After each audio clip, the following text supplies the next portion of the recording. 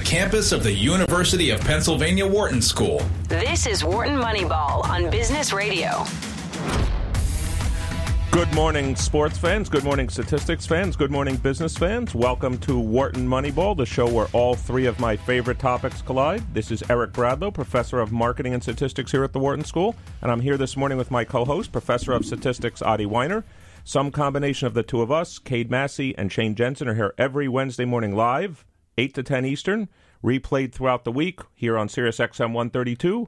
And you can pick us up on our podcast up on your favorite location, iTunes, SoundCloud, etc. And of course, Adi, this is a call-in show, which means you, the fan, can join in. Actually, I'm hoping we get lots of conversation about a topic I have this morning. You can easily call in at 1-844-WHARTON. That's 1-844-942-7866. You can also email our producer, Matt Datz, at businessradio@SiriusXM.com. And of course, we were already active this morning on Twitter, at WMoneyball, because at WMoneyball never sleeps. It doesn't, although the traffic this morning was very light, so I think this is not too many car listeners. Well, that means there's lots of people. That's true. Not as many car listeners maybe this morning, but we can have lots of people call into the show. And again, that's 1-844-WHARTON. So how are you this morning, Adi? I'm very good. I'm looking to get back in the swing of things. This has been it's a tough week. I know my father-in-law passed away, and which put me a little outside of the sports world. The little time that I had this week, I devoted to some students and their projects, but I didn't get a chance to see anything. But I'm trying to catch up quickly. Well, the good news is our listeners here in Wharton Moneyball know I'm constantly watching sports all the time, and so I've got a lot that's caught my eye in sports. So what I thought I would do this morning, Adi, since obviously in our first half hour, we have our Caught Our Eye in Sports segment. We have Seth Partnow from the formerly of the Milwaukee Bucks in the bottom of that hour, and then we have Neil Paine from 538 at the top of the 9 o'clock hour, and then, of course, we'll do our Moneyball matchups in the last half hour. But what I thought I would do is I thought I would just throw out a bunch of sports. I've got 8 different topics, and I'll just let you pick one. So the first one is tennis. I got something about tennis that caught my eye. NFL, NBA. There's always something. NBA, of course. College football, another NBA, NFL, MLB, and college basketball. So got a lot of them this morning. Okay, well, my proclivities, and whenever we get together, we talk about MLB, but I'm going to put off that just for a moment because the last time I was in the studio, you made a interesting observation about tennis and that we might be actually seeing a turnover at the top of the men's ranking, and there seems to be some new blood in the system, but I have not followed, so I wanted to hear what you have to say about tennis. So there's my choice. Well, the thing I was going to talk about tennis is actually about the design of something, but I'll talk about let me just talk about tennis briefly. What happened with the tournament? So at the year-end tournament, something very interesting happened. So first of all, to the degree he could, Roger Federer got his revenge for Wimbledon. You remember what happened at Wimbledon. He had 2 match points on his serve against Djokovic. Right. And he basically said before the ATP finals, he was actually in Djokovic's part of the draw.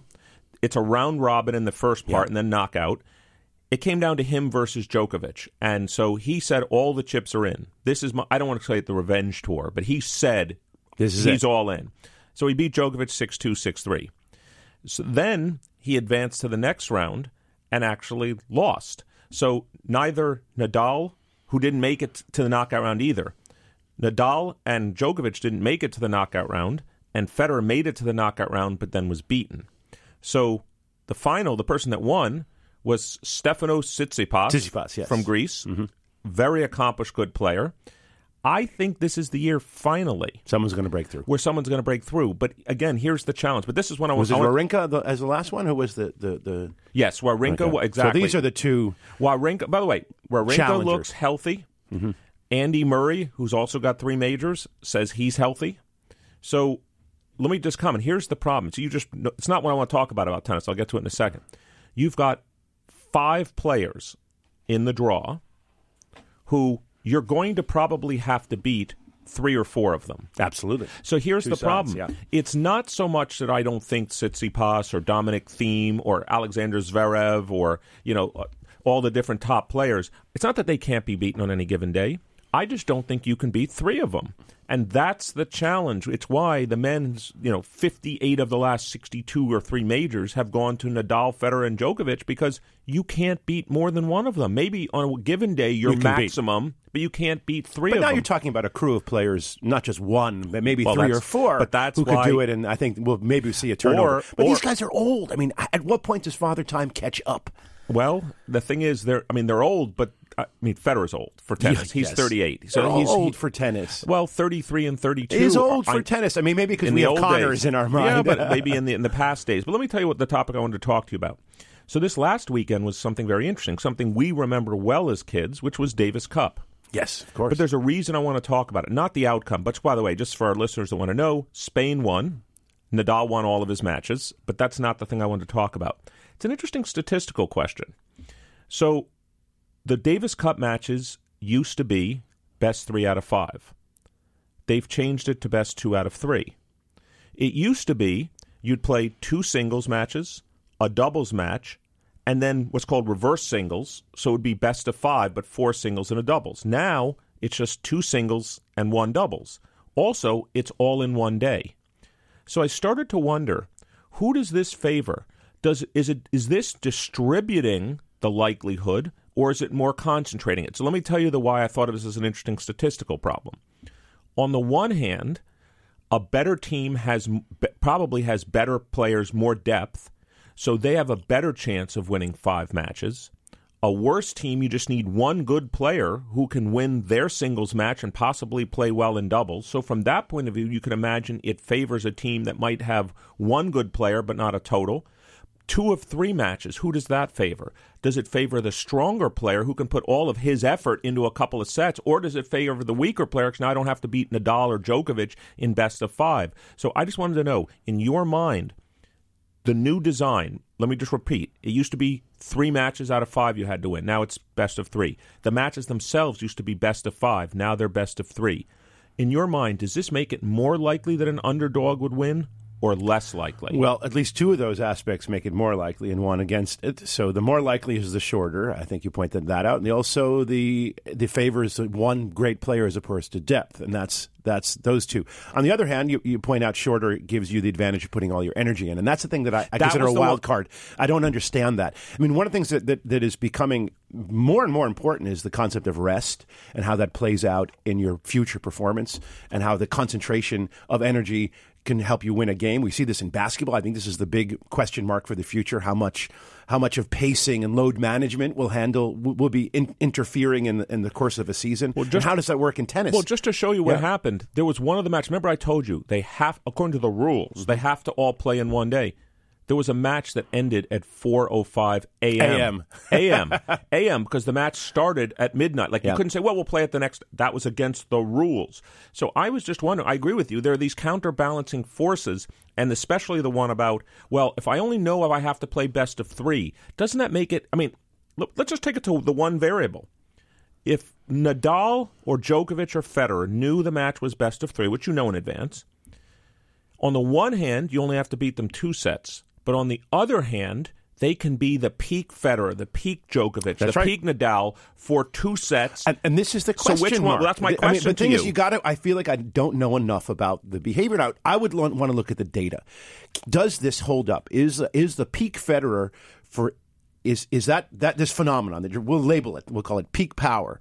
Is peak power in tennis a decisive factor, or is it just a secondary valuation, and therefore the better player wants to play 3 out of 5? And I don't know the answer to that. But let me just ask you, Chris, let's just turn it on to basketball a minute, because this is a question. Do you believe peak power in basketball is more important than the longevity? Yes, I do. I think basketball players can only play at their peak for a certain number of minutes. That's right. My concern, as I mentioned at the beginning of the season, although I've been proven so wrong it's not even funny, is that LeBron James, the problem with LeBron now is his peak power. I thought he can only be LeBron for short periods of time right now. Well, I was wrong. And secondly, good news is this is why he wants to play with Anthony Davis, not just because he likes the guy's game, but he can basically be peak LeBron for 8 minutes, the only 8 minutes of the game that count. And the rest of the game, they'll just coast along, let Anthony Davis carry the load, and then LeBron will bring it home in the last 6 or 8 minutes. Although I will point out that baskets count the same at every point throughout the game. I know you like that's your theory about it. So do runs, by the way. How do you know the 8 minutes that matter? I don't know. That's the part that I don't get. Well, what I think you do agree with the following. There are points in the game that have higher leverage than others. That's right. And so what LeBron can do is to say, and this is the point, LeBron doesn't know when they're going to happen. Nobody knows. But if it's going to be at the end of the game, he now has the peak power to actually. Yeah. Okay. So it's load management within a game, within a game. But the problem is, and this is what I've always pointed out to people who do this with baseball and runs count at any point, is that it's just as effective to stay out of a close situation as it is to do well when you're in it. Right. He'd rather be up 20 and not have to use the peak power. Right. So this is Wharton Moneyball. This is Eric Bradlow, professor of marketing and statistics, and I'm here with my friend and co-host this morning, professor of statistics Adi Weiner. If you want to join the conversation, please call us at 1-844-WHARTON. That's 1-844-942-7866. Well, let's move on. Actually, I'm going to pick one. We'll alternate. Well, I'm going to pick MLB, but I'm going to give you the data on a pitcher, and I want you to tell me how much value you think this pitcher has. Okay? All right. So, or is this You're not going to tell me the pitcher? Or, I'm not going to tell you yet. I'm going to tell you eventually. So this pitcher will be turning 30 years old. In terms of career, this person's got the 260th best career ERA of any pitcher that's pitched. Okay, by age 30 or just in career? If you took this person's career now and compared it to everybody's career ERA, the 260th, the 51st best win-loss record. Okay, not a percentage. Yep. Percentage. Excellent strikeout rate, 10.1 per 9 innings. In terms of WAR, the person has pitched 7 seasons. Not that surprising, given they're 29 or 30, and has a combined WAR of 23 in 7 seasons. So, is this to you? Let's imagine: is this a $50 million pitcher to you? $100 million pitcher? $200 million pitcher? Just trying to get your assessment.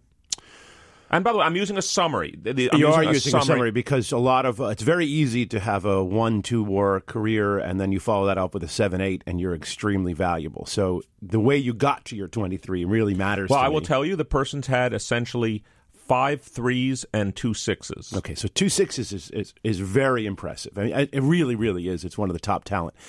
To me, so the problem that I have with 30-year-old pitchers is not quite the same problem that I have with 30-year-old center fielders, which is don't hire a 30-year-old center fielder unless he happens to be named Mike Trout. But he was even 37. He was like 27 or 26. 27, yeah. But this, of course, we're watching the Yankees Ellsbury deal go down the toilet. Are you going to tell me how much? I'm going to tell you in a minute. All right. So I think this pitcher is worth $30 million for the next 2 or 3 years. Right. But I wouldn't sign $300 for 10, not even close. Right. This pitcher's Garrett Cole, yeah, by the way. That's why I knew that. I mean, I had high, yeah. Right. And in fact, they're talking about Garrett Cole at $30 million, and my observation was pay him 30 to 40 for the next 2 or 3, but you back end that, whatever it takes to get him, but hide the money. Almost the way the money was hidden with Bryce Harper, where $400 million over like some ridiculous 13 years, 325. Right. No, actually, it's that deal is fine. It's fine because it's so back-ended, and it's great. You're paying a lot of money for the next 5. Look, and he had a great year, by the way. I think you'd agree. You'd rather give Garrett Cole 4 years and $150 million than 10 years and $300. Unquestionably. Absolutely. I mean, I don't think we're going to get value out of Garrett Cole after the first 4 years. I mean, he might. I mean, listen, this is a game of probabilities. But I think he's the type of pitcher that has a significant probability of eroding deeply as he gets into the mid-30s. Does it concern you at all? I mean, maybe you actually talked about this. We do this as statisticians. If I had told you he had 7 years of 3 WAR each, that wouldn't have been as impressive to you Not at as all. 5 2s right. and a 5 and a 6. Mm-hmm. Do you have any concern that, small samples, maybe these 2 years are an aberration? Maybe he's going to go back to 5 2s. Forget that his trajectory. I mean, you plot small number of data points, and you look at it, and you start, as statisticians, I come up with this joke, we start seeing trajectories and things that aren't really there. Mm. How confident are you that you're going to get the 5 and 6 Garrett Cole for the next 4 or 5 years? Well, I'm fairly confident we're going to get the 4 to 5 Garrett Cole. I wouldn't be so confident to be the 6-7. Can you give our listeners here on Wharton Moneyball, since you do study this, what does the distribution of WAR for pitchers look like? Like, as a 6 and 7, just phenomenal? Yes. Okay. Just straight up, it's phenomenal. Now, one of the things about WAR for pitchers is that it's a WAR for all players, and this is one of the reasons why I've never been a huge fan, is that WAR is not a counting stat, it's an estimate.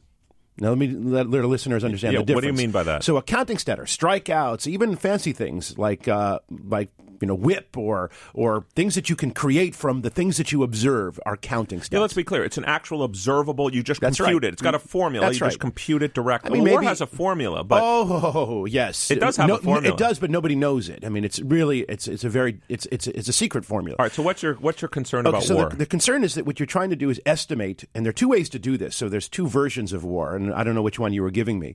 Fangraphs WAR is essentially based on underlying value, underlying observations like your strikeout rates. It does not look at your actual runs. It looks at your walks. It doesn't not based on ERA. By the way, thanks to our producer Matt Datz, as always, Fangraphs WAR last year for Garrett Cole was 7.4, and that put him first in the league. Yes. So, and that makes sense because his peripherals, his strikeout rates and things like that. DeGrom 7, by the way, right, just to give you a sense, is better than what he actually did on the field. So Baseball Prospectus WAR is based on what you did in the field.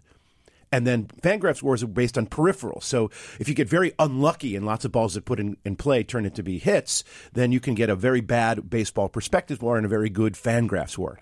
But all of them are estimates. They fundamentally are. And they carry some big problems because they are based on season-level stats, and pitching is a game-by-game phenomenon. But just to give you a sense of the distribution, 7, 8, 9, 10 are extraordinary seasons. Extraordinary seasons. A very good, solid pitcher is 2 to 4.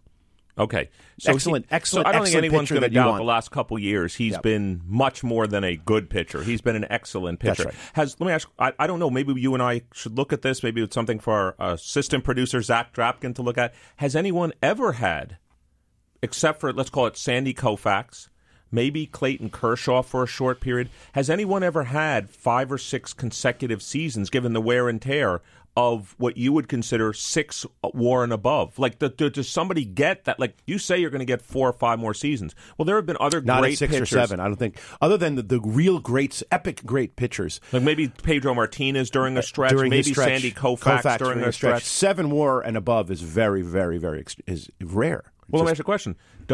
Would you expect the phenomenon, we talk about this all the time here on Wharton Moneyball, does mean reversion and regression to the mean? Would we expect that phenomenon to hold? Like, in other words, just for our listeners, Garrett Cole is really a 5 WAR pitcher. Just things went his way. For 2 he years. overperformed. Yeah. He's not really a 7. He got a 7, but my basic theory, the famous equation, observed WAR equals true WAR plus error. So he's really truly a 5. He got a couple of positive residuals this year. Next year, he might be a 3. Doesn't mean he's not good. It just means next year maybe he gets a -2 residual. Do you think that could happen? Not only do I think that could happen, that would be my forecast. I would expect him to regress down towards the mean to a 3 to 5 year rather than a 5 to 7 year. By the way, how do you like the following pitcher? I won't tell you his name. I'll give you his WAR during his best 6 years, okay? 6.3, 5.7, 9.2, 6.1, 10, 9.1. Not bad, right? Unbelievable. Yeah, that's Sandy Koufax. Yeah, unbelievable. Hitting 10 by itself, but hitting 9 and 10 a few seasons. 3 out of 4 years. Yeah, 9, ridiculous. 6, 10, 9. Yeah. So either way, that's. I think Clayton Kershaw is competitive in that score. Would be competitive. The only reason I was doing that was I was just thinking, are they really thinking of giving him 10 years? So I've got another. Oh, so you get to pick now again. So we've done tennis. We've done a little bit of baseball. You got NFL. You got NBA, college football, college basketball. What do you think? Okay, well, let's do NFL. Let's see what you got for NFL. All right. Well, I've got 2, but I've got an interesting one here. Who said the following quote? And it's a coach. It's a coach in the NFL. In-game analytics is just not something we think is best for our team. That's just our approach. We don't use analytics. I thought, wasn't that Belichick who said something of that nature? He didn't say that exactly. But no, okay, this is not he Belichick. said I use analytics less than 0 or something. So I know you didn't watch a lot of football this week, but this is why the question came up to this coach. I'll just tell you, it's Jason Garrett of the Cowboys. And I'll tell you the reason why. My son, Zach, not Zach Drapkin, but Zach Bradlow sent me this quote. The Patriots were ahead. I think the score was 13-6. I'm sure it was, with about 5 minutes left. The Cowboys were 4th and 6 or 7 from the Patriot 15 and decided to kick the field goal. To lose the game, which is exactly what they did. Correct. And they lost the game 13-9. And so all of the analytics said, you go for it. And Jason Garrett said, well, if it had been 4th and 3 or 4, we would have gone for it. And we're thinking, you're kidding, What is right? he working out? I mean, this is He's absurd. working out. Did you work out the probabilities? Because if he goes, how many minutes left in the game? There's about 5 minutes left. Now, by the way, let me just comment. To his credit, but this is, you can't worry about the outcome fact. The Cowboys did get the ball back with about 2.5 minutes left, and were driving down the field, and a bad penalty set them back, and they lost the game 13-9. They did end up losing the game 13-9. But all they would have needed to do is get a touchdown to tie. No, I understand. If they had gone for it, and they're to 15. I understand that. I just don't see it. Well, the odds are, you could just do the math. What are the odds of going for it on 4th and 6? You don't go for it. His worry then is that they're going to drive down the field and kick a field goal. But I'm thinking, if they drive down the field, the time's done anyway. You lose the game. Let's put numbers to this, and maybe we don't have them handy, and we'll get Zach to produce them. Let's do some envelope math. So what is the win probability if they go for it compared to the win probability if they decide to kick the field goal, which they could miss, by the way? Absolutely. Right. So what are the two? But actually, the real craziness about it is it's essentially irrelevant if you think about it. Making or missing that field goal is irrelevant to them. Well, but he doesn't. That's the point. He doesn't realize it's irrelevant because he's worried that they're going to get the ball back, kick a field goal, and then they'll be down by 10 points. But the point is, if they drive down the field with only 5 minutes left, it's called time. There's no time left on the clock. It's irrelevant. It just seems like, literally, I'm reading you verbatim his quote. In-game analytics is just not something we think is best for our NFL team. That's just not our approach. So what is the approach? I mean, this is the question. What are you using if you're not using analytics? That's my question. I wasn't there at the interview with Jason Garrett. Let me go in there and interview him. Matt, get Jason Garrett on. I'll ask him. This is the thing that I think is very sad about the way people typically approach sort of data analysis, is they don't ask the question, what is replacing data analysis? Think about this. That's a great question. If you're not using data analysis, then what are you using? And the answer almost invariably is gut or instinct or nothing. And that, to me, is the tragedy of this, because it is a better choice than anything that you can use to replace it. It doesn't solve all problems by any measure. You don't have complete information. Its models are not perfect, but it's better than anything else. I think your insight here, though, that I hadn't thought about, I just wrote it down that we would talk about it, but your insight, which I think is interesting, is that field goal's almost irrelevant in the sense of the only thing that's not irrelevant. Making or missing it doesn't change anything. Well, it changes one thing. If you stop them and get the ball back and you score a touchdown, now you win the game as opposed to tie the game and go to overtime. But trust me, he's not thinking that far ahead. It's pretty much a worthless field goal. The part you made that's relevant is that if the Patriots drive all the way down the field, trust me, they're going to use more than 4 or 5 minutes on the clock, and they're not going to have any time left anyway. And then, by the way, this is let's even say they do that, and you get it back with 1.5 minutes left. Which would you rather have the ball? This is a question. We can actually look at the stats. Would you rather have the ball 4th and 6 from the New England 15, or would you rather have the ball 1st and 10 from your own 20? I think I'd rather have it 4th and 6 from the 15. I would too. Basically, you're looking for a completed pass. I mean, maybe it's harder at 15 yards out than it is from midfield, but I don't think it's that unlikely to convert a 4th and 6. By the way, the other thing that I thought was shocking this week in the NFL, and I'm pretty sure, just because he's a former Buck, I like him, Booger McFarland, who does the announcing on the games. There was a play. Listen to this. This part, I should have tweeted. I apologize to all of our listeners here on Wharton Moneyball. I should have tweeted it at W Moneyball. I don't remember. Let's say it's Seattle. I don't remember the team. They had the ball 3rd and 5 from the 12-yard line or something like that. And they got a false start penalty, so now it's 3rd and 10. And Booger McFarland was like, they've just raised their chances of making this first down. I'm thinking, what the hell is Booger McFarland talking about? There's more space now, and the defense can't crowd them in as much. I'm like, are you out of your mind? Really? I said, all right, so teams should do this all the time, right? Like, if they're penalties. Down, take an intentional penalty down near the end game, zone. Right? Doesn't that do it automatically? Take a delay of game, take a false start, snap the ball when nobody else is ready. Right. I'm thinking, he can't really mean what he just said. Oh, I understand. So, no, he's trying to... Look, I know what he's saying. He's saying that there is a little bit of value in the... More space. But it's not worth the penalty. I mean, it's absurd. I know, but also it gets to a different point in statistics that... And this is not just statistics. It's the way I think about it in business. Let's say someone's coming in for a job talk, and they point out that firms should raise prices when this happens. And I'm like, okay, that's a nice theory. Then the natural question I ask is, okay, so... I believe firms are not doing this now. Firms are trying to maximize profits. Can you explain to me why no firms are doing what you say, despite your theory or model says it's optimal? Because what kind of answer do you get to that? It's a very strange... Do you get they're dumb, or they haven't thought about it? They don't have the data? So right. What do they say? Yeah, what you typically get is, well, that's what my paper's about. It's about firm optimality. And I said, okay, I'm willing to buy that. I understand that. Maybe you're thinking about it a little bit differently, but they're in the firm maximization, the profit maximization business. And pricing is the thing they think about more than anything. So it's hard for me to believe that they haven't thought about doing what you're suggesting, and nobody's doing it if the effect size is as big as you say it is. Absolutely. And what you're doing is you're asking them to take the other side. Right. Which is the crux of science. Absolutely. Get in the shoes of the other person and try to beat down your own theory. Well, I'll pick a topic now. I sort of picked this one too, but you picked NFL. I'll pick this one too. So something happened in college basketball last night that was so let me say I just heard from you. So what happened is I always, tell us. Well, first of all, I don't sleep much. I'm up in the middle of the night. All of a sudden I'm looking at the sports scores. So I'm trying to get ready for preparing here for Wharton Moneyball. And I see something on my screen that I'm thinking first it's a mistake. And then I'm thinking, I don't even exactly know who this other team is. I knew who they are because I've heard of the university. But I saw this score on my phone. It says SFA 85, Duke, number one next to it, number one ranked team in the country, 83. So the first thing I'm thinking is, this can't be men's college basketball. This has to be some other What do you think it is? Sport. Tennis? No, I'm thinking maybe it's women's basketball where I don't know if Duke is a great team or not or something. And then I realized SFA is Stephen F. Austin, a school I've heard of. And they played Duke at Cameron Indoor, at Duke's Arena. Let's be clear. Not on the road, not at Stephen F. Austin, at Duke.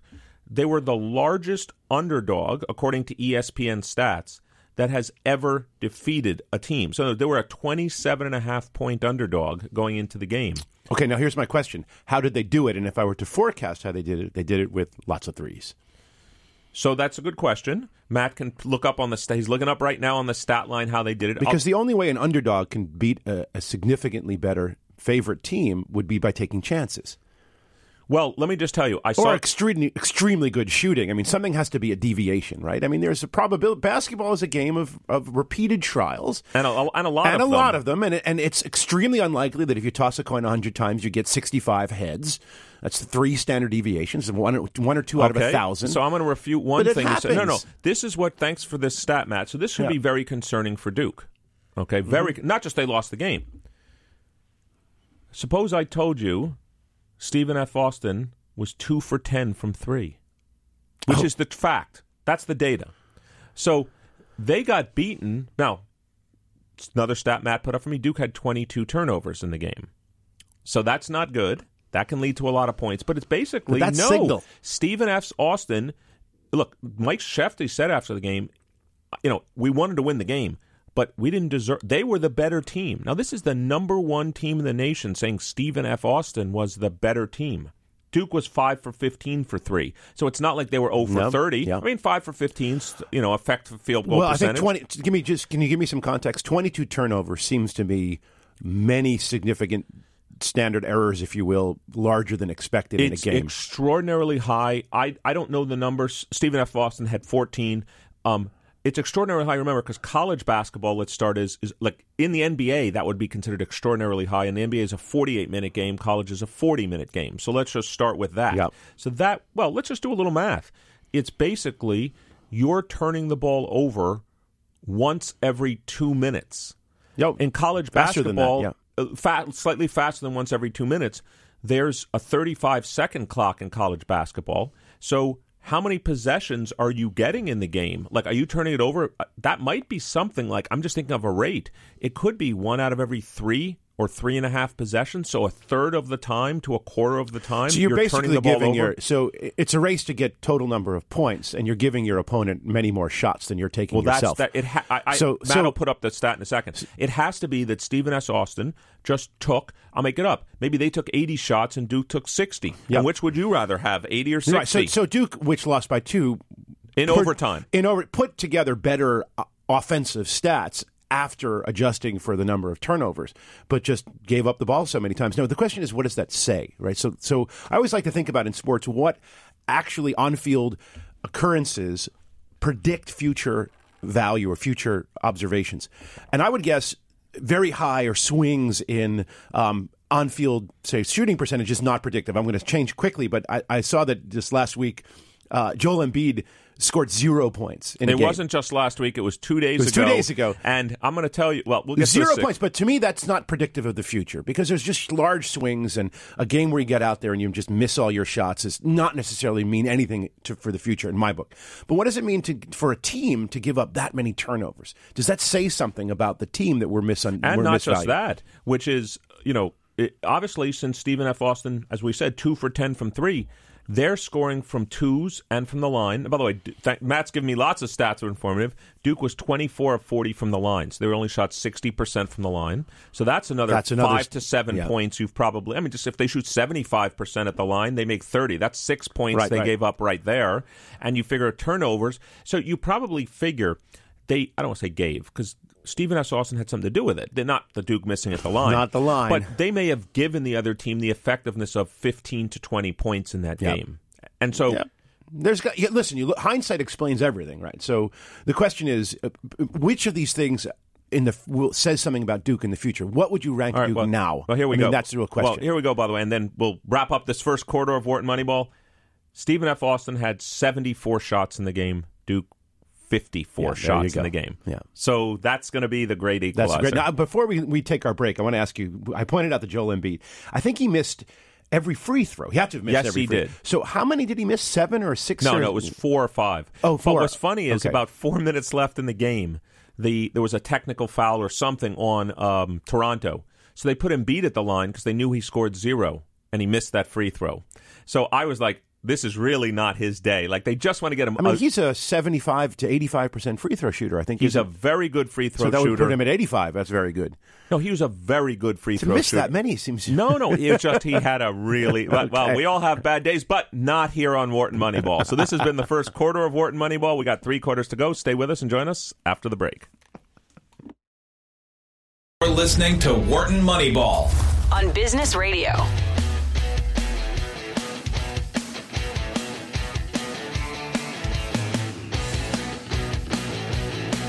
Welcome back to Wharton Moneyball, the show where sports, statistics, and business collide. This is Eric Bradlow, professor of marketing and statistics here at the Wharton School, and I'm here with my friend, co-host, and professor of statistics, Adi Weiner. Some combination of the two of us.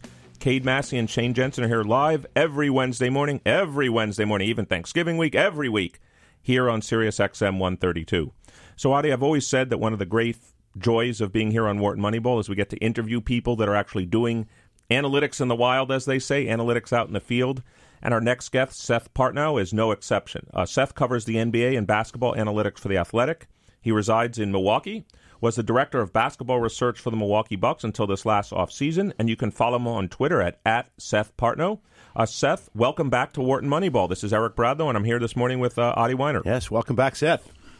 Yeah, thanks for having me again. Yeah, it's great to have you. And so, the first thing I'm sure everyone's going to ask is, since you were both inside with an NBA team and now you're kind of outside like the rest of us, what's the view like? What's the knowledge base? How do you think about the league differently from an outsider position, let's call it, to an insider position?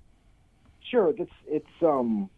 I think this is a question that people ask a lot, as you said, and the way I've always described it is, from an outside perspective, problems are two-dimensional, and from an inside perspective, they're three-dimensional because the personalities, the different sort of kind of background intelligence, the medical, the day-to-day personalities of the people in the team and how that's fitting, all these things that kind of go into a decision that you just don't have visibility in. Well, we call them the intangibles, I think, outside the team. Okay. I mean, they're very tangible, I can say from experience. Yeah. Let me ask you a question on this, Seth. Do you mean something like the following? So, we're a business show too. So let's imagine I'm trying to evaluate a candidate, and I can read their papers, and I can look at their resume, and I can decide, I can have the person come in and give a talk, but it's different than having someone in the building. Is that what you're referring to kind of the three-dimensional versus two-dimensional nature? Sure, and it's also, like in the context of you're looking to acquire a player, you talk to ex-teammates, you talk to ex-coaches, to even like beat reporters who covered him in college or earlier in his pro career to kind of get a sense of, is this person gonna fit well here? And, right. and that's the same for, it's checking references essentially.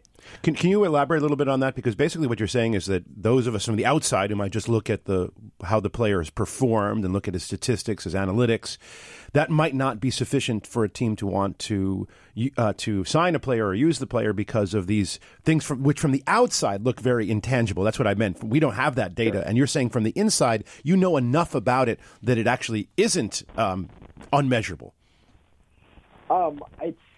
It is knowable. Whether it's measurable, that's the whole, then you're getting into kind of stuff like, natural language processing of scouting reports and stuff like that, which is, people have been trying that for a number of years, both publicly and, internally, and the degree to which it works, kind of who knows, but it's something people are always trying to do. So it's tangible, but the measurable part of it is, from our standpoint, it's hard to put that on the same scale as like a value over replacement model. Well, that's what I was going to ask you. Like, how much weight do you put on that, or is it more of, in some sense, it's just a threshold model, which is, once someone's above some threshold of, let's call it, effort, you get good references from the person, then the person could be Mr. Squeaky Clean, but being Mr. Squeaky Clean isn't any better than being good. And then once a person's above a certain level, then it's what's his performance on the actual court. Is that how you think about it?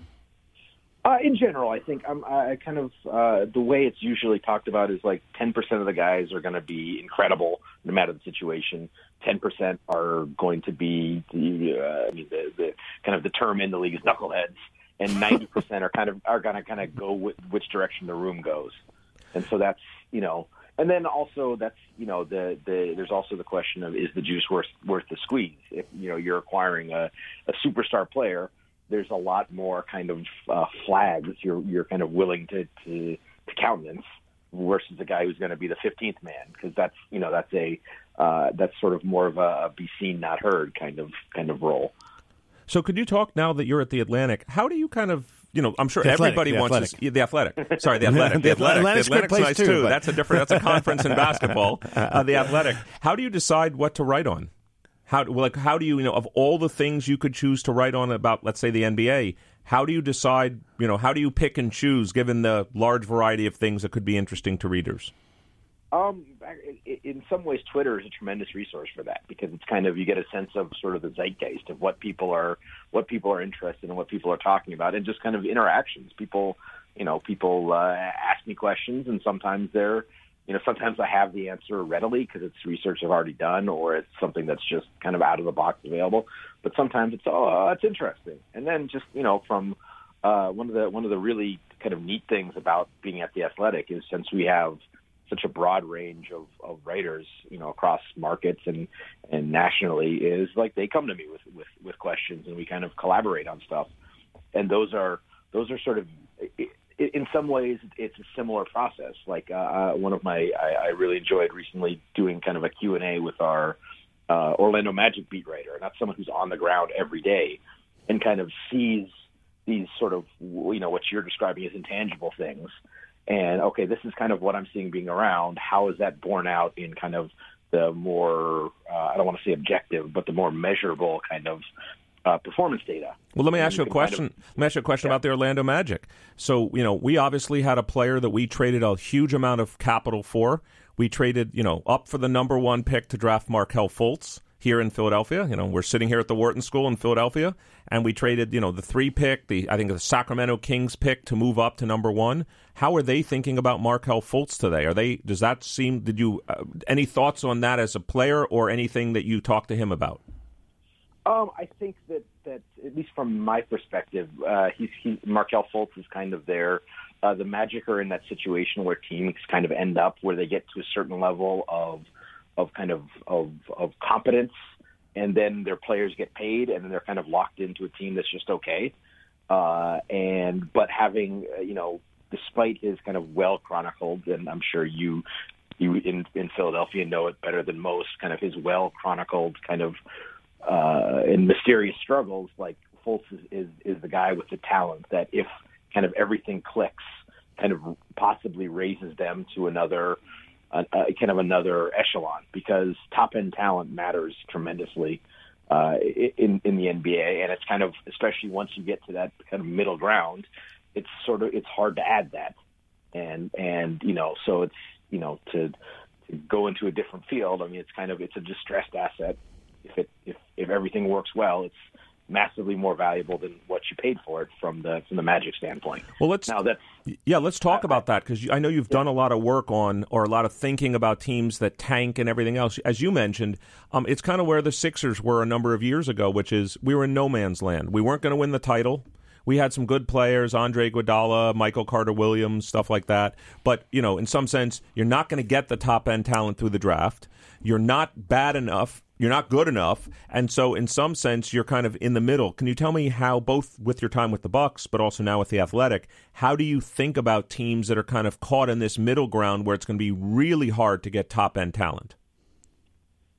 The dirty secret is it's hard to get top-end talent almost no matter where you are. It's kind of definitionally there isn't much of it around. There's, there, depending on where we are in kind of the historical era, there's, between 3 and 7, like really top players at any given time, give or take. And simple math, that means, at most a quarter of the league has one of those guys. So, the odds are against you no matter what. Now, that said, unless you're in, certain kind of specific markets, like the way you acquire that is generally, with some exceptions, you can trade for them, but which the Raptors kind of showed last year. But the other way is through the draft. And, the draft is kind of very random. Mm-hmm. Like Giannis Antetokounmpo was the 15th overall pick. But at the same time, you just demonstrably you have the best chance of getting that player. Yeah, 1 and 2 are really much better on average. Yeah. Seth, I wanted to ask you a question because Eric has brought up tanking, and then you just brought up there's a 3 to 7 X superstars, and you need one to win. I've been away from sports for about a week, and I'm just trying to get back in it. And the basketball season is 16, 17 games in, roughly, and I'm starting to feel like it's over. And this is that if you really try to forecast who's going to be in the certainly the top half of the playoffs and the top, it's kind of done. Is this your sense as well? We kind of really know basically the outlines of the playoffs already, or am I just off base? You're not wrong, but at the same time, it's much more wide open than it's been any time in the last decade.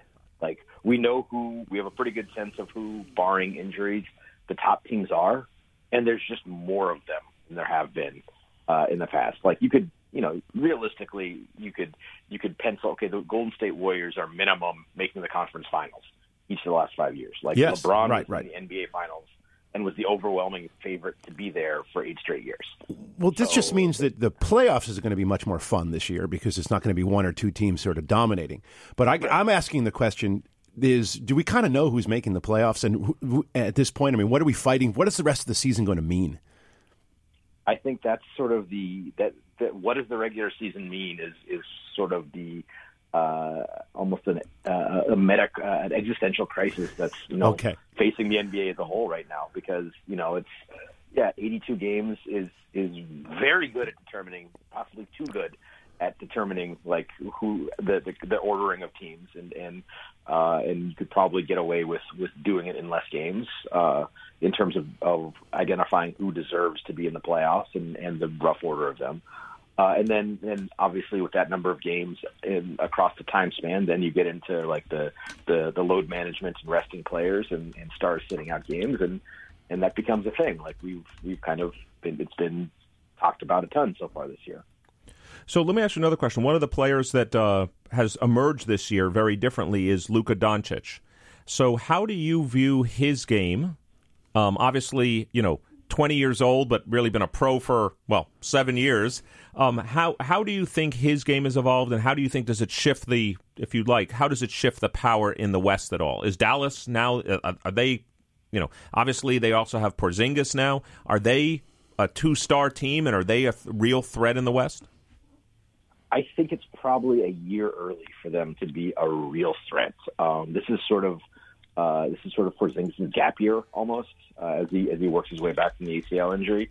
And he's been, I don't want to say disappointing because if you have appropriate expectations for a player who hasn't played after a serious injury for a year, usually the first year back is, what do I have?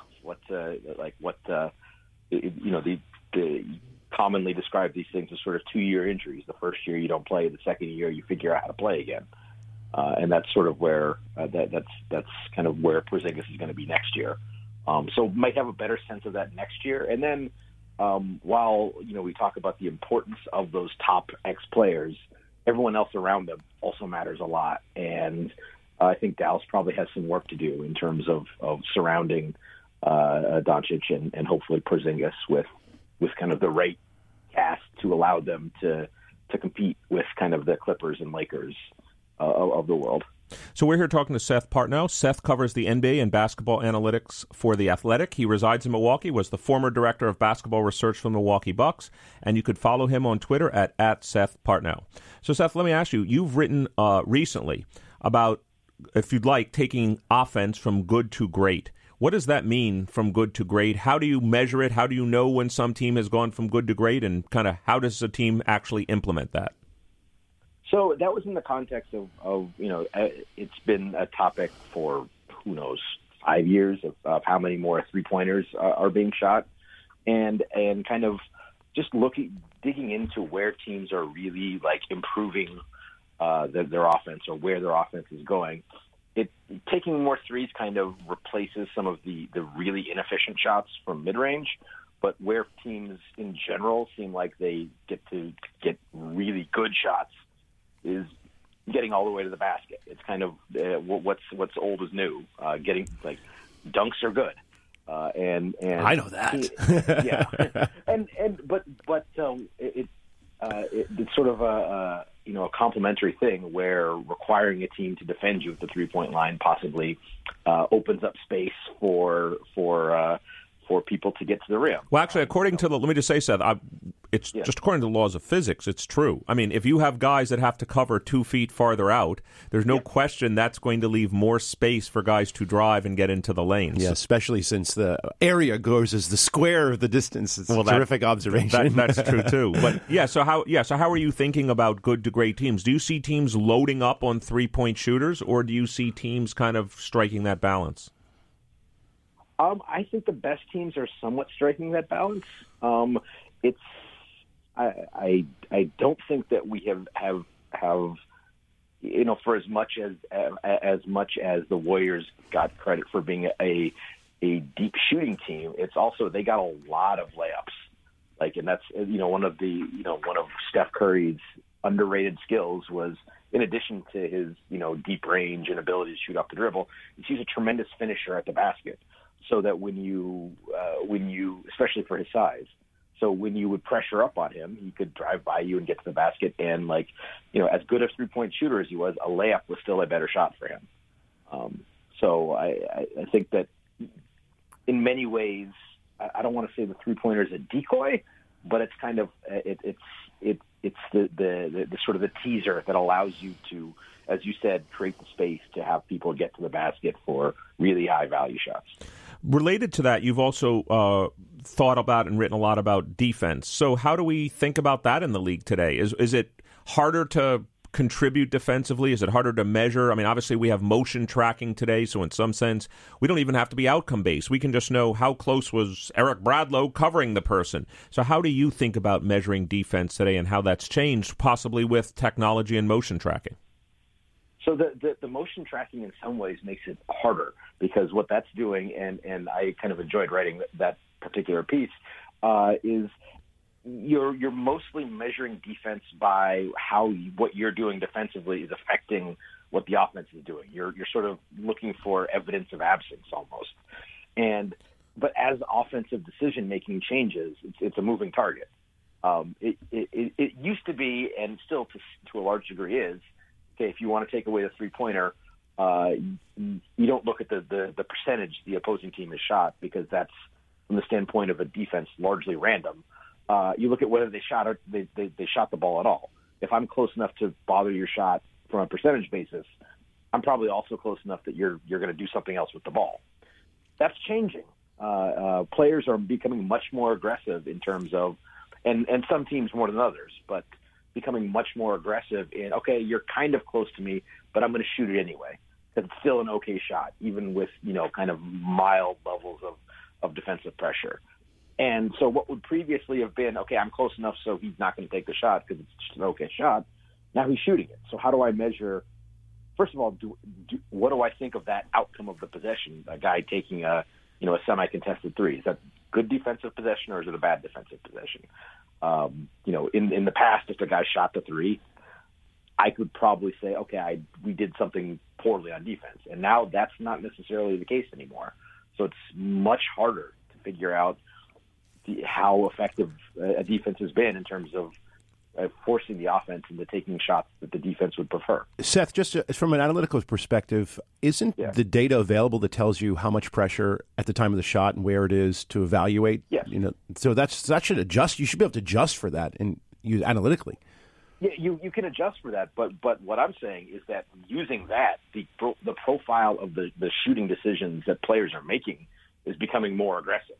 Mm-hmm. So they are more willing to take the shot with higher degrees of pressure. And are they better at making them? Not really. Okay, but these are kind of okay shots. These are like with league wide, kind of a semi-contested three is an average-ish shot. And so, from a defensive perspective, how do you feel about giving up an average-ish shot on a possession?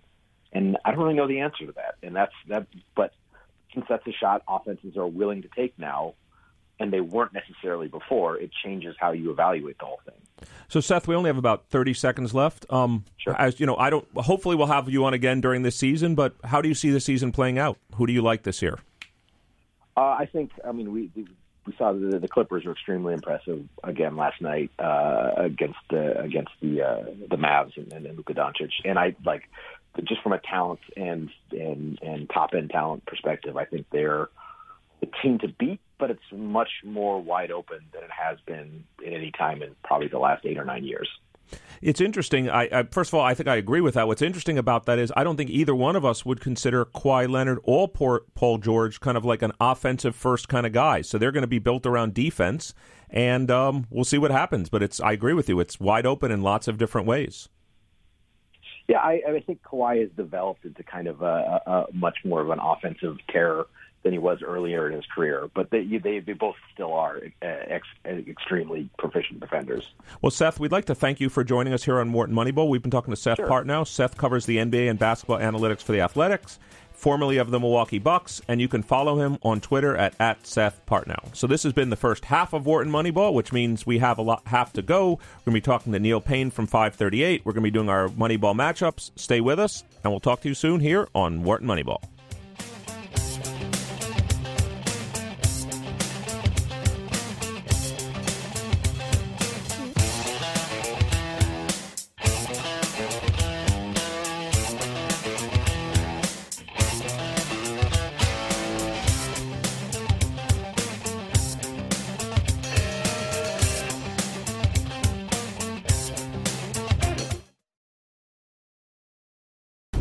You're listening to Wharton Moneyball on Business Radio.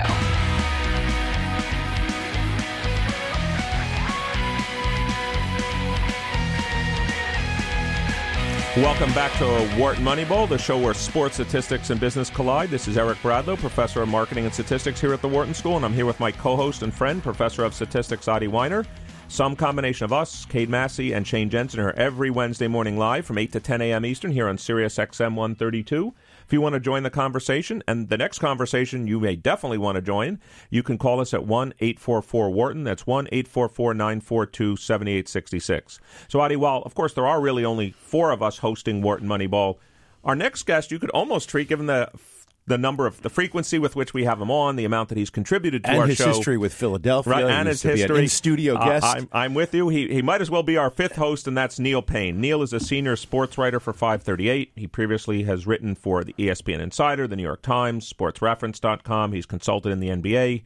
Neil, this is Eric Bradlow, and I'm here this morning with Adi Weiner. Welcome back to Wharton Moneyball.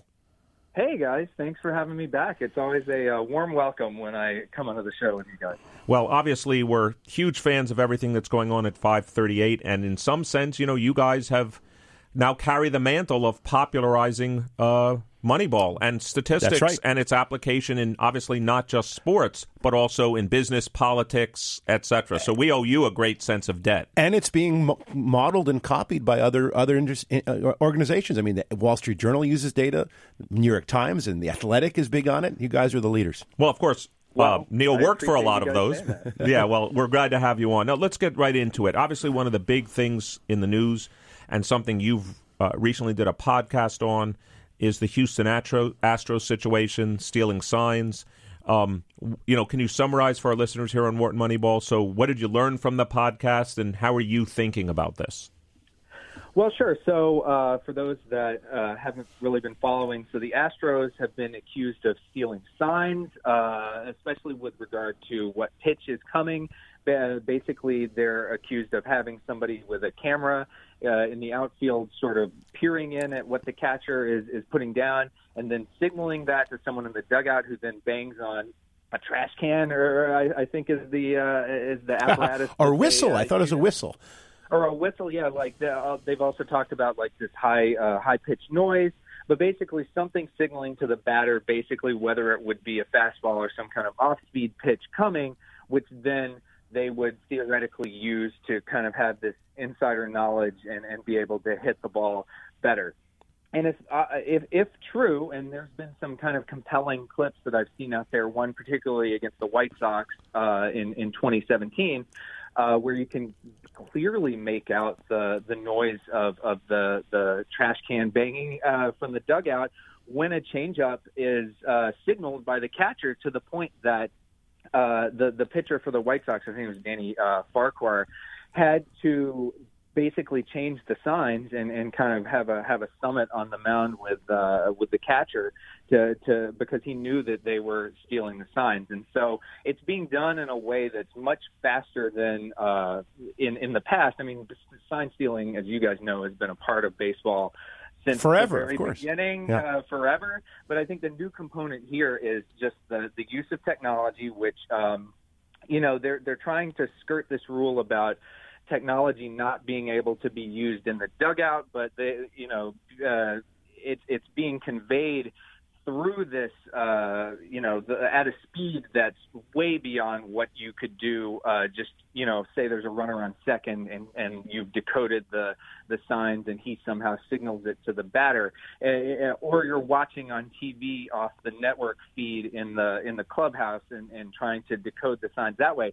That's a little bit different than this, because this is being done at the speed between when the pitch type is being called and then the pitch comes in. And I think that is sort of what has offended a lot of people about this. That and the fact that the Astros were kind of already on thin ice with in terms of public perception after the incident with the assistant GM and his sexist comments during the ALCS. And the fact that the Astros just have this reputation as being sort of the rule benders, or the type of organization that might not be have a problem crossing the line of fair play to get an advantage. Don't you think? Let me ask a question, Neil. Don't you think, just in the same way that, let's call it in this case, technology and maybe analytics can help you cheat in some way? Don't you also think it can help you get caught? For example, if one now retrospectively goes back and looks at the performance of the Astros against certain pitchers, my guess is you'll see lots of residual variation that can't be explained. It won't exist for other teams. So how do you think about, in some sense, I'll call it the good side of analytics and technology, but also the one that, it's hard to cheat now that you've got data? Yeah, I think that's a great point. I mean, it makes me think about how they can kind of I think of tennis match fixing that you see a lot of times in Europe. They have people that are watching the feeds of betting in real time, and when there's a suspicious spike in kind of the activity, it's actually a red flag as to cheating happening in terms of fixing matches, and they've caught people on the basis of that, or at least it's been something to look at. So I think that's something similar here, where you can use data to kind of track, if you see abnormalities, at least know what to investigate. But what's interesting with this Astros thing is that the data on whether it helped necessarily is a little bit more inconclusive, because the Astros in 2017, they started this pattern that they've continued over the past few years of drastically reducing their strikeout rate, which you think would be consistent with a team that knew what kind of pitch was coming, at least, lay off the changeup. Yeah. Right. Exactly. Yeah. You can kind of sit fastball and react to the off speed a lot more effectively. You don't even have to react if you know that it's coming necessarily. But there have been some studies that looked at, okay, well, we assume that they're doing this more often at home, or maybe only at home. We don't necessarily know how prevalent it was in that regard, but it would be much easier to do it without being caught. And they have done that, at least allegedly, for years. So we would assume that if you look at the home road splits on something like strikeout rate, or even just weighted runs created plus, you would find some pattern where they improved. And they really did improve at home, but they also improved even more on the road compared with, their projections or the previous season from 2016 going into 2017. And so to me, that kind of casts a little bit of like, well, we don't know how much it was helping. Maybe they just have really good players, and we've seen the talent that they've been able to kind of produce. So you can start digging and diving into the data as deep as you want to, and you'll find some signs that can kind of show like, oh, this is suspicious. But then you'll also find some things where it's like, we don't really even know if it was happening, and then also, was it having a tangible benefit. I like your point, Neil, that you certainly have to look at all the evidence, and we can't just cherry pick statistics that say, well, it shows this. If you look at the totality, some evidence will be for, some will be against. Yeah. So Neil, I wanted to throw a few other observations out. One of the things I noticed that the Astros were caught setting up cameras even on the road. That was a couple years ago. In fact, MLB responded by changing the rules for staff. It used to be that a staff could wander around the stadium and sit wherever they wanted during the game, but they made an important shift. I think it was in 2018 that you can't do that anymore. If you work for a team, you just cannot be out there. You can't do it. And this was that was in response to some of the stuff with the Yankees and the Red Sox too, right? That was they had sort of this war of technology and also sign stealing accusations, I remember. But sign stealing is legal. I mean, that should get that out there. So you're allowed to steal signs. You're just not allowed to use technology to do it. You could use the TV, but there must be, I guess, it's about a 6 or 7 second delay, so it's almost impossible. So what I wanted to ask you is, what is the evidence? What is the hard evidence that we have? One piece of evidence that I saw, obviously you listen to the garbage can and the whistling, but as Eric points out, that's cherry picking to me. You really need a lot of data. They've done really, really well, but that's could because they're good. So do we have any hard evidence? Well, so Rob Arthur, who was a colleague of mine at 538 and now works for Baseball Prospectus, he did look at sort of the audio patterns and tried to kind of find spikes in actual, kind of audio data from broadcasts of Astro games around the time in 2017 when they were accused of starting this. So I think there are some things that you can do to try to kind of get more than just an anecdotal record of some of this stuff happening. But to you guys' larger point, there's just so much that you still have to process, I think, and we're kind of in the early stages of this investigation. And I'm sure that MLB is kind of combing over everything that they can to try to figure out, first of all, prove it beyond a shadow of a doubt, and then also try to figure out what the punishment should be after that. Because this is a black eye. We're talking about a team that won the World Series. Now, granted, it was, several years ago. It's not like they freshly won the World Series. Well, but still, they were in it this year, and they eliminated the Yankees. They did, yeah. And so I think that it is kind of a black eye in taken with the totality of all of the other stuff that's kind of going on with that organization. Well, we have at least 5 more sports to talk to you about, so let me move on to the next one. So let's talk about the NFL. two things I want you to say just ain't so. One is the great Aaron Rodgers maybe is slipping a little bit, and number two, maybe Carson Wentz is not so good. So I know you've done some work on both of these. Could you talk to us a little bit about both of those? Break our hearts in Philly. Well, Aaron Rodgers not being as great as he no, was. We don't care about that one. But I sort of care because okay. We're talking about, in many people's eyes, maybe the greatest quarterback who's ever played. So how are you seeing both Rodgers and Wentz? Well, Rodgers, it's part of a multi-year pattern, I think, with him that, when he was at his best and winning the Super Bowl, he was legitimately one of the best, not only one of the most talented quarterbacks of all time, because we've all seen the kind of throws that he can make, that I think just about nobody else, maybe Pat Mahomes is the only one that kind of comes to mind that can do some of the stuff that Rodgers could do in his prime. But also statistically, you kind of see it show up. Now I think he's at a little bit of a level below that. This season, for instance, we have this ELO rating for quarterbacks that we keep. So we now have an adjustment that we make to a team's kind of baseline rating based on who their quarterback is and how well he's been playing, essentially. So it comes in really handy for people who, Aaron Rodgers in, I think was it 2017 when he missed huge chunks of the season and the Packers had Brett Hundley come in at quarterback. We could kind of, if our current system was in place then, we could measure just how much that hurts the Packers. But it's also useful, it gives us a measure of quarterback performance that's kind of predictive that we can track over time, and it updates after every game. So Aaron Rodgers this season he's really been kind of average aside from a few huge games. He had this massive game against Oakland about a month ago. He also terrorized the Eagles in a game earlier this season. But overall, he's been above average, but not at the same level that we're kind of used to thinking of him as, maybe from as recently as the 2016 postseason or something like that, when he was really, truly one of the top quarterbacks in the game. And in fact, we think that Rodgers has had 3 straight below average games and actually pretty bad games right now. So even when it looked like he was kind of turning this corner toward going back to the Rodgers of old, it was kind of short-lived. Certainly not a great game against San Francisco, that is for sure. How are you seeing Carson Wentz? Because everybody here in Philadelphia is concerned. I mean, we're 5-6. Wentz seems to be missing lots of open receivers.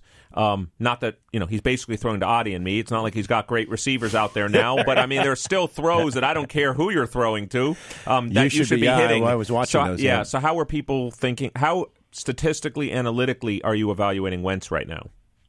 Yeah. So he looks worse than Rodgers in terms of our ELO rating, and we have him down now as being basically an average quarterback, which was kind of unthinkable at the end of that MVP caliber season that he was having in 2017. And it really persisted into the first half of 2018 as well. He was looking like, one of the truly elite quarterbacks, and the Eagles were looking like maybe they would repeat as champs with him, or, not that the Nick Foles run that they had wasn't a fluke, but he all over the place since about mid-season 2018.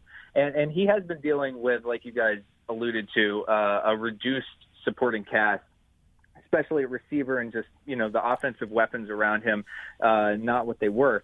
But basically since the 10th game of the 2018 season, so around mid-season 2018, and not including the time that he missed at the end of last season, he has been a below-average quarterback on average when we're looking at his starts in our ELO rating system. And so, I mean, that's like a significant sample of games. That's almost a year's worth. Yeah, it's almost it's a year's worth of games. Yeah, that he really had not been an elite or even like a good quarterback for a while outside of a few, pretty good starts. So I'm a little worried about that as an Eagles fan, just about the fact that, this team, I think it really goes to show that you never really have as long of a window as you think you do when you're a championship caliber team, and even when you have an elite quarterback or someone that seems like they're elite. I think both Rodgers, maybe to a lesser extent, because the Packers have bounced back this season compared with the past couple seasons, even if Rodgers, is having not as good numbers as in his prime, but especially the Eagles, where, it's no guarantee, even if you have a quarterback of that level of reputation and seem to have the talent to compete for the Super Bowl, that you're going to have a great season. So, Neil, I wanted to follow this up because, as from an analytic perspective, I want to know what is Wentz doing wrong. So Eric pointed out that the receivers are not there. So if you're going to say he's an average or below average quarterback at this point, I want to know how you're accounting for the fact he doesn't have anyone to throw with, if you are at all. And second of all, Wentz is young. I mean, so everything I know about career trajectory suggests that he shouldn't be reverting to we saw him enough to know that he's above average quarterback. We would not expect this, at least analytically. So can you dig in a little bit and say, well, have you adjusted for the fact that he has no one to throw with? And if he truly is kind of mediocre at this point, what is he doing wrong? Sure. So, well, first of all, he's not that young. This is his age 27 season. Okay. So he'll turn 27 on December 30th, for instance. Mm-hmm. That's pretty much the peak age for quarterbacks. And maybe we have to adjust that a little bit. I'm speaking historically, of course, in an era where Tom Brady is playing to 43 and Breeze is getting up there and some of these other guys. Maybe we do have to kind of adjust what we think of as being the peak age for a quarterback, but I still think it's fair that to expect that at age 27, someone would have one of, if not their very best season, and we're not seeing that so far. You guys know it's tough in football to account for supporting cast for anyone, even for quarterbacks who we have sort of the most detailed data on. But the thing that kind of stands out to me about Wentz is that he seems to be kind of fixating on trying to make the big play. And his numbers on those long throws are not quite really what you would expect. His touchdown percentage is much lower than it was several years ago. And again, this is difficult to disentangle from the quality of receivers. And maybe there's something there where if there was a more legitimate deep threat, he could make better passes on those plays. But another thing that's disturbing, and maybe more disturbing for him, is that he doesn't really take the easy play, the short yardage play that might turn into something, 3 yards after the catch, or a design that might allow him to kind of move the chains and at least get positive expected value out of a play. Instead, he really has been kind of forcing these long throws. He'll hold the ball too long, take sacks. And so I think those are things that we don't think of sacks as necessarily being a quarterback stat always, but there's a lot of evidence that shows that sack rate is one of the most persistent things about a quarterback when you're looking at them over time, and so is completion percentage. And he's been kind of subpar in both of those categories. And when you mix that with the lack of big plays, you're just kind of left with an average quarterback. You got to be giving us something in one of these categories. Right. Yeah. So we're here on Wharton Moneyball. We're talking to Neil Paine, senior sports writer for 538. If you want to join the conversation, please call us at 1-844-WHARTON. That's 1-844-942-7866. Let's talk about the opposite end of the spectrum on the quarterback spectrum right now, which is Lamar Jackson. So, I'm not even sure what to say except, wow. Can I say, where did he come from? How come I missed this until this season? Well, what do you mean, where did he come from? He came from Louisville. He came from Louisville, and he won the Heisman, didn't he? Didn't Lamar Jackson win the Heisman? I'm pretty sure he won the Heisman. Yeah, as a matter of fact, he was never in the conversation with Mahomes and no. So he was. That's what I want to talk Baker Mayfield. I want to talk to. Well, Baker Mayfield was the number one pick in the draft. I think Lamar Jackson was taken 30th, maybe by the Ravens at the end of the first round. People were even discussing should he even be a first rounder. So what are you thinking of? Let's talk about 32nd overall. He was the very 32nd last pick of the first round. Yeah, 32nd. So what do you see in Lamar Jackson? And also, we have to talk about the eliteness so far this year of Dak Prescott. What are you seeing out of the two of them? Well, yeah, so for Lamar Jackson, first of all, this is one of the most improved quarterback performances from one season to the next that I think has ever happened in NFL history. It's difficult to remember now, but if we're thinking back to his season last year, he was one of the worst passers in the league. That's what I meant, exactly. And it kind of culminated in this postseason game that he had against the Chargers, where they really confounded him, and they used this very unique defense. It had a lot of defensive backs that you don't really see, and he was pretty stymied by that in that game. He was terrible in that. You're being generous, Neil. He was not good in that game. Right, and they lost the game. He went a long period of time without a completion even, and they also kind of, as much as you can do, neutralized his rushing, which maybe you wouldn't expect with playing so many defensive backs. But the improvement that he has shown between last year and this year is across the board. We talked about the categories that you can kind of measure people on with Carson Wentz, and there isn't a single passing category that Lamar Jackson hasn't gotten better in this year than he was last year. And then you add in the fact that he's the best rushing quarterback. I mean, he's on pace to have the most rushing yards by a quarterback in a single season ever, easily clear of Mike Vick, who previously was the only quarterback to gain 1,000 yards. That's correct. Yep, and it's a 13-year record. I think it was 1,050-something yards, and he's only like 150 away with 5 to play. I think we're all confident he may break that this week. Yeah, and Vick, as great as he was at times, especially we remember some of that magical 2010 season with the Eagles that he had, he never combined the rushing that of the caliber that Lamar Jackson is doing with anything close to this number of these passing metrics. Maybe the only season that comes close in terms of combining rushing with efficient passing is Randall Cunningham in 1990, another Eagles season. The Eagles have been blessed with a lot of these mobile, great passers. So, yeah, I think any praise you can heap on to Lamar Jackson this season and for the turn that he's taken, the improvement he's shown is warranted. And he's probably the MVP. I mean, I don't know. You mentioned Dak Prescott. Maybe he should be in the same conversation for sure, but Dallas is not having anywhere near the season that Baltimore is having, especially recently. And so, yeah, to me, Lamar Jackson is, in our quarterback rating system at least, he passed Patrick Mahomes this week.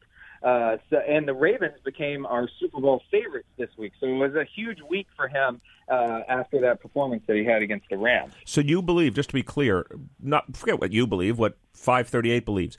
If the season ended right now and the Ravens had to play at Patriots in the AFC Championship game, since you have them the favorites, they must be the favorite in that game. How confident are you that Lamar Jackson is going into Foxborough and beating Tom Brady and the Patriots in the AFC Championship game?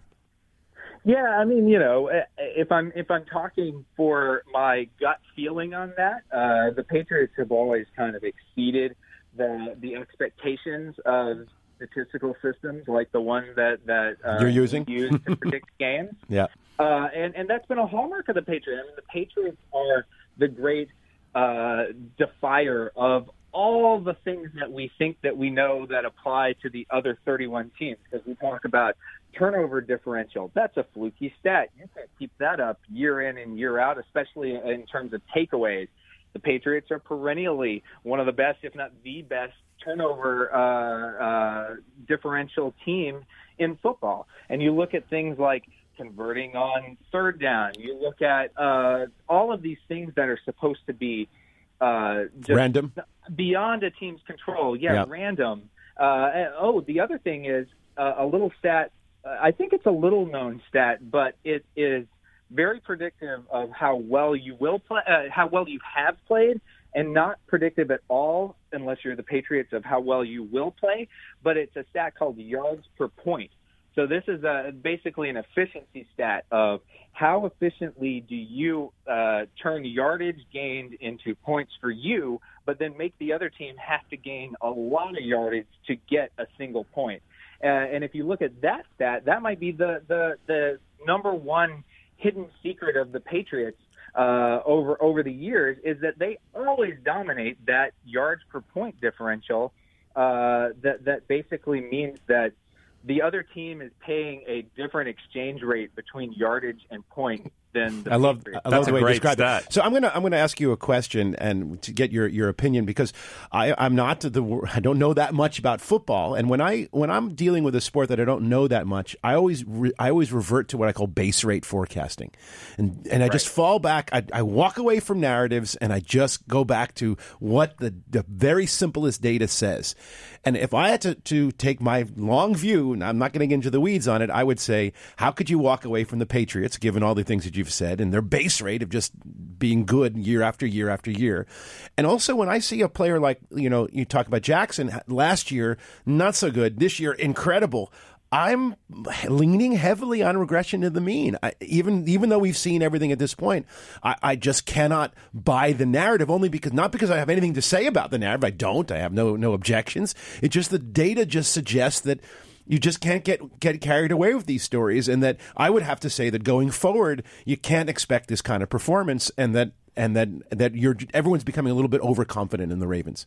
What do you think? That may be true. I have certainly we have a larger sample by which we can judge the Patriots, and the sample of one NFL season is always smaller than we think it is. I mean, you think back to this time last year, the Rams and the Chiefs were looking unbeatable. You never would expect them to struggle the following season, and we've seen the Rams. They're just completely falling apart at this point, and the Chiefs are doing a little better, but they're not the dominant force that they were. The one constant does seem to be the Patriots over the years, but I will say a few things. So first of all, the Ravens do have a better point differential this season by 1 point than the Patriots do. They are 1-2 in point differential, which, as you guys know from all the sports, that tends to be one of the best predictors, at least if you're trying to kind of get a bead on, who has been playing well, who's likely to kind of play well going forward and filter out luck. And the other thing is our system of ELO, and we've discussed this before on the show also, is specifically designed to kind of find that sweet spot between recency of performance and form, I guess, and how much of your prior do you retain, and make sure that you're also not overweighting the past at the expense of recent information. So we've kind of tuned both the quarterback adjustment rating for that, and we've tuned the team ratings for that.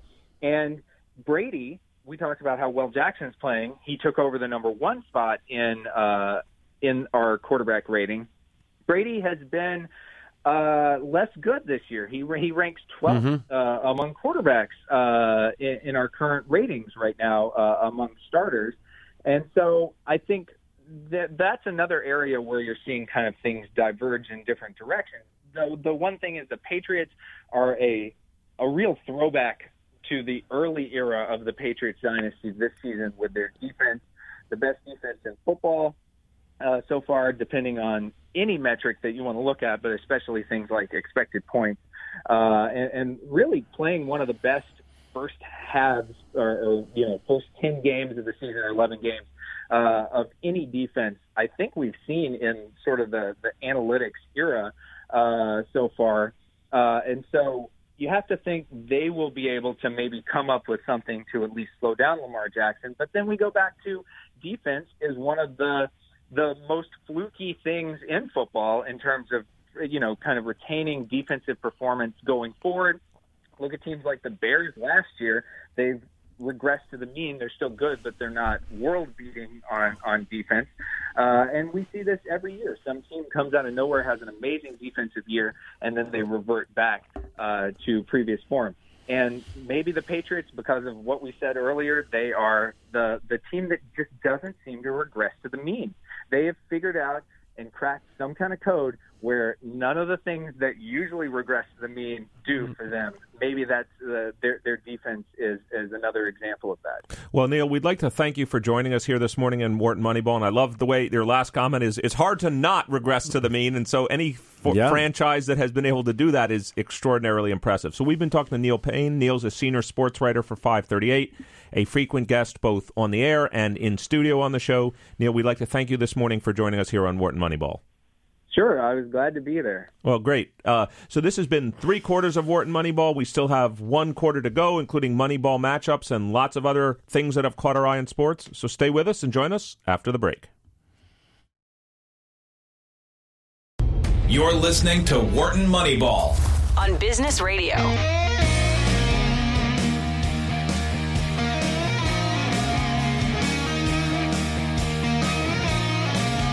Welcome back to Wharton Moneyball. Thanks to our associate producer, Dion Simpkins, for bringing us back from the break. This is Eric Bradlow, professor of marketing and statistics here at the Wharton School, and I'm here with my co-host and friend this morning, Professor Adi Weiner. Some combination of the two of us, Shane Jensen and Cade Massey, are here every Wednesday morning live, 8 to 10 a.m. here on Sirius XM 132. You can, of course, join the conversation if you want at 1-844-WHARTON. So, Adi, something I asked you earlier made me think of something that caught my eye about the NBA. Remember I gave you the example of, like, if someone comes up with something about pricing and no firm is doing it, like, why are they being so irrational? Well, here's a question I have to ask you about player usage. So there's something in the NBA called player efficiency rating. It's how efficient they are when they're on the court. There's a player for the Knicks. His name's Mitchell Robinson. He's a center. He's 5th in the NBA in player efficiency rating. There's a player for the Clippers, Ivica Zubac, who's 9th in the NBA. Also turns out to be a center. I've never heard of either of them. Okay, well, the reason why you haven't, by the way, just so you know, is both of them play about 15 minutes a game. So here's my question to you. It's just a broad question. They can look at the same data that I can, that these players have high player efficiency rating, far beyond other players, a lot of other players on the team. Why aren't they played more? So this got me thinking also of the Jason Garrett thing, which goes, I don't use in-game analytics. Okay, well, if you know you have a player that might be worth 2 extra points per game, why wouldn't you play him more? So I'm just trying to, can you just give Well, I mean, there's 2 issues that immediately come to mind here. First is they could just be missing it, right? There's always an answer. Possible. They should be using them more. The other reason is probably is that we got the causality wrong. Correct. Which means these are big, slow centers who basically can't do much. But, and they're probably playing when things are just not that competitive. Which means that you can, it's sort of what they sometimes call garbage time, I guess, in basketball. And the Knicks are, of course, terrible. So there's a lot of games where they're just out of it and they're very far behind. And then the backups come in and no one's really paying much attention to them. And they can look very good because no one really cares. So that could be the explanation. How do you think about this as a general principle where, in some sense, a statistical, let's call it equation, a metric, can suggest this person deserves more time? Like, how do you think about this broadly, the topic of, I'll call it statistics for optimization, that just because something's got a higher value or something's got even a higher slope, meaning for every dollar I put into this one, I get more than that one, doesn't mean I should keep putting in more forever or even use it. How do you just think about that as a statistician? The real problem, of course, is to recognize that regression models, data analysis, doesn't always tell you cause. And if you interpret them as if they are causal, then you could really make very bad mistakes. So that's really the problem. Yeah, this is just something that struck me. That it just seemed like I was just looking down the player efficiency ratings, and of the top 50 players, all of them were playing more than 20 minutes, except for these 2 guys. Right. And so then I was starting to think, well, they could be good. They could, but maybe. As I like to say, correlation is not causation, but it is a good start. All right, well, without it, you could have no causation because there's no effect. The other question I was going to ask you about was a question you asked Seth Partnow in our 8:30 hour. You asked him a question about, isn't essentially the NBA, who's in the playoffs, kind of over? We briefly talked about this during the break. I've never seen it. I understand it's only through about 20 games, but I've never seen a distribution like this. So normally, since some team has to win, some team has to lose. The average is 41, I suppose. Right, the average is 41. Yeah. So if you take 10 wins on either side of 41, so from 31 to 51, and you look at the projections now of NBA teams, there's only 6 teams in the center of the distribution. There's 12 that are projected 51 or greater and 12 projected 31 or less. Let's assume the season ends that way. Isn't that tremendously anomalous to you that you would expect, in some sense, a U-shaped distribution? You would never expect that in a reasonably constructed league. So what that says is that this is built in. Essentially, what you're describing is massive variance. You have very good teams and very bad teams, and that just doesn't happen unless it's a design. And that's what I think we're seeing in the NBA. When you say a design, do you mean because of the tanking? Tanking is is one side, and then the opposite of tanking is competing. So you have competing teams, and super teams on one hand, and you have tanking teams on the other hand, and then you have a bunch of teams in the middle, not very many. And that's the point I made with Seth. Is it just seems that the season is over, and he said, well, things are more competitive than ever in the sense that there are 5-8 teams that could win it, and that's exciting. But we don't need the season for this. We could just start the 2-month playoff tomorrow and get moving. So what is happening with the season? The season is really just an exhibition. And it's not even a good exhibition because the players are being load managed into relaxing. So what are we doing? I agree with you. I think the NBA, and by the way, I don't know if people have heard, but Adam Silver, the current commissioner of the NBA, is even thinking about changes to the NBA schedule. Like, for example, you may not have heard this over the last week. So one thing he's considering is lowering the number of games and then having, I know this is going to sound strange, but it's true, a soccer-style knockout tournament with all 32 teams in the middle of the season. And when I say that, there'll be a round-robin round where, like, eight groups of four, and, like the World Cup. Yep. So he's actually thinking about so there'll be a second prize for this. It's not just winning the championship. I'll make this up. Maybe the Golden State Warriors, who stink, maybe by some way they can win this 32-team tournament, and then they get a prize. It's a way to get people interested in the run-of-the-mill average game. The season is too long relative to deciding who gets to play in the playoffs. The alternative, of course, is to get rid of this model of super teams versus tankers. It's hard to do that, as Seth again talked about. There's only 3 to 8 to 9 to 10 superstars, and you need them to win. It's sort of built into the basketball cake, if you will, to have this sort of configuration. The other potential issue, and one of the reasons why we love the baseball season, even though it's 162 games, is that the individual players are exciting. They're competing against each other for personal metrics. I don't think you see that in basketball. This personal metric race to MVPs, to Cy Young awards, low ERAs, lots of homers, makes it exciting. The only thing we're seeing this season, I'll say, obviously there was the couple of seasons where could Russell Westbrook average a triple-double? Right. And he did, and that was fantastic and exciting. The one individual race we're seeing this season is, can James Harden average 40 points a game? Right. He's at something like 37.8 the last time. Will he break the number of the record for the number of 3-point attempted? That would be another possibility. Right. But I'm saying that's not that exciting enough. It's not like will Mike Trout hit 60 home runs or something like that? Because that's because what we do when Harden scores 40, we just say, well, he's just a big ball hog. Of course, he scores 40. Right. He's good. He's amazing, but he doesn't get anyone else. And he's not shooting 50% from the field or anywhere and near it. He doesn't let anyone else shoot. So okay, great. But Mike Trout bats the same number every year as he does any other year. I know, it's amazing. So another thing that's going on, you told me about before the show, and you've mentioned it a few times here on Wharton Moneyball, is a program that you're doing with students called the NFL Data Bowl. Could you tell our listeners here on Wharton Moneyball, first of all, let's just start at the beginning. What is the NFL Data Bowl?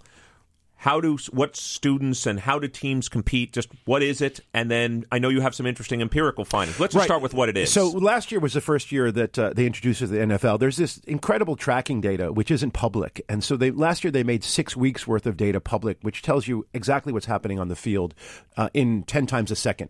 And so the competition last year was essentially here where they released this data and they asked anyone to essentially write an article. Right. So use this data and tell me something about football we don't know. And we had a team of students, undergraduates at Wharton, who were finalists, and they were one of the 4 teams in the student division, which actually included. But anybody can compete in their different divisions. There were 2 divisions last year. There was the professional division and there was the student division. But the student included master's and PhD students as well.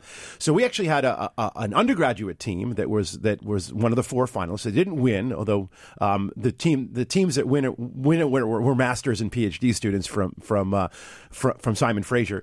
And we actually had another finalist in the professional division, which were former PhD student Samir Deshpande was a winner last year. But that was writing an article, try to explain something particularly about receiver routes.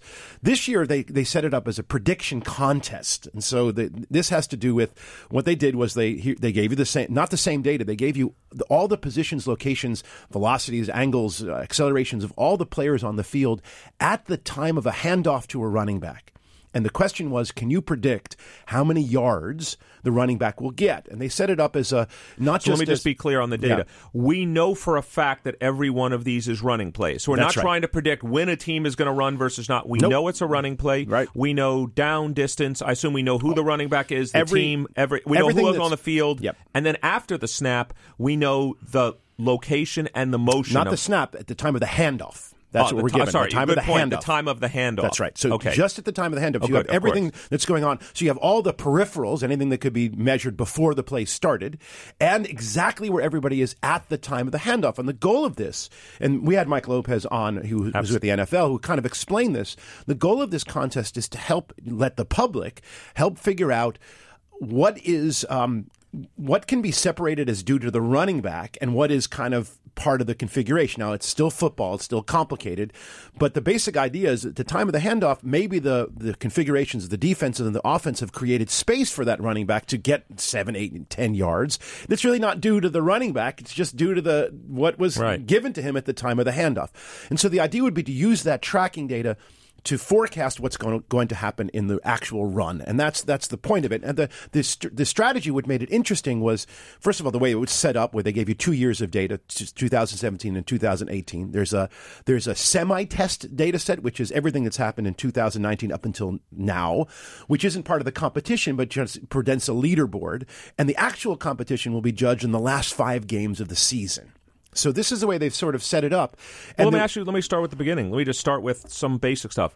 Are you happier as an academic that this is a prediction task as opposed to something that could be, you could argue last year might have been more subjective. Do I like the paper or not? This is, I assume they're going to use mean squared error, which is you have a certain number of runs. Well, let me ask you. They're not actually using. So let me just tell our listeners what that means. Yeah. So what I was thinking they would do is, let's imagine there ends up being 5,000, 10,000 running plays the last 5 games of the season, hundreds or whatever the number is. You know the actual number of yards. You know the prediction. You take observed minus predicted, square it, and add it up over all the runs. That would be mean squared error. And you're saying that's not what they're doing. Okay, they're forcing you to produce a complete cumulative probability distribution for every play. So they want you to produce a probability that the run will be less than X for all X, or X between minus 99 to plus 99. All right, so let's just be clear. So let's imagine there's a 5-yard run. The question now becomes, where in my distribution that particular play is that is run? 5 yards? Is it in the high probability region, or is it in the low probability region? How much probability are you putting greater than 5? How much probability are you putting less than 5? And so what they're using is a measure of how close your cumulative distribution is to, well, I don't get too technical, but the indicator function that's created by the actual run. So what this does is it forces you to really think about all the possibilities, which I love. That it's not simply a prediction contest, but the prediction is on the probability distribution. I think that is a really a significant and interesting way to construct the contest. But the second question you ask, but I'm not so happy with it being a prediction contest, because we've actually dug into the data. And what we've observed at this point. What have you found? What we actually have observed is that, I think the way I like to think about it is there's lots of information available at the time before the play begins. What down, what distance, which the teams are, what yard line you're on, what the score, all these pieces of information. And these are the things that are used, for example, by Football Outsiders to help evaluate how good a runner is. All the things that's available outside of the actual play. You can use things like the configurations of the offense and defense, the number of defenders in the box. All these things have nothing to do with the tracking information. And what we found is that information by itself is extremely predictive. You get a lot of the predictive value not using any of the tracking data. Now, the tracking data itself is predictive. There's information in it. But on a kind of an effect size basis. Yeah, Mr. Effect size. How big an effect are we talking about here? It's very small. So it's hard to measure because this cumulative distance is not so easy. But if I convert it into, say, squared error or even just absolute error, if I simply predict with the median, the typical error is about 4, plus or minus 4 yards. If I use just down in distance and all the information that I can possibly use, the tracking data, I can get it down to about 2.8. And if I use the tracking data, and if you just look at what the best competitors are on the leaderboard right now, they're getting it down to about 2.4. So it's just not, and this is in yards. They actually have a different way of measuring it, divide by 200 to get what they're looking at. So it's 0.0125 is the number they're seeing. But what I'm saying is from an effect size basis, the tracking data is just not that valuable. Now, that leads to my final punchline is I believe the winner of this contest is a mixture between decently good and very lucky. I see. Well, that's okay, but you're saying just in some sense that there's some sort of there's enough residual variation left that it won't just be who's the best at generating some model. It's just going to be you got to be good. So if you're not in the top 10% of modelers, you're not even in this. But within that top 10%, you got to be the one who's lucky. Really interesting. And so I talked to Ron Yurko, who's written a terrific paper. He's been on our show looking at tracking data, and he basically said to me straight off, when at the point of the handoff, there's still too much randomness. Well, I'm shocked, actually, that you said what you said the mean squared error is right now. I mean, I was shocked. I would assume you can predict this within, I'm making it up, plus or minus a yard, plus or minus 2, and you're saying, right. So I'm totally miscalibrated as to how well you can predict it. Well, while we're on the topic of the NFL, first of all, thank you for telling us about the NFL Data Bowl. It's very exciting for our students. Let's go to something we enjoy every week during the NFL season, our Moneyball matchups.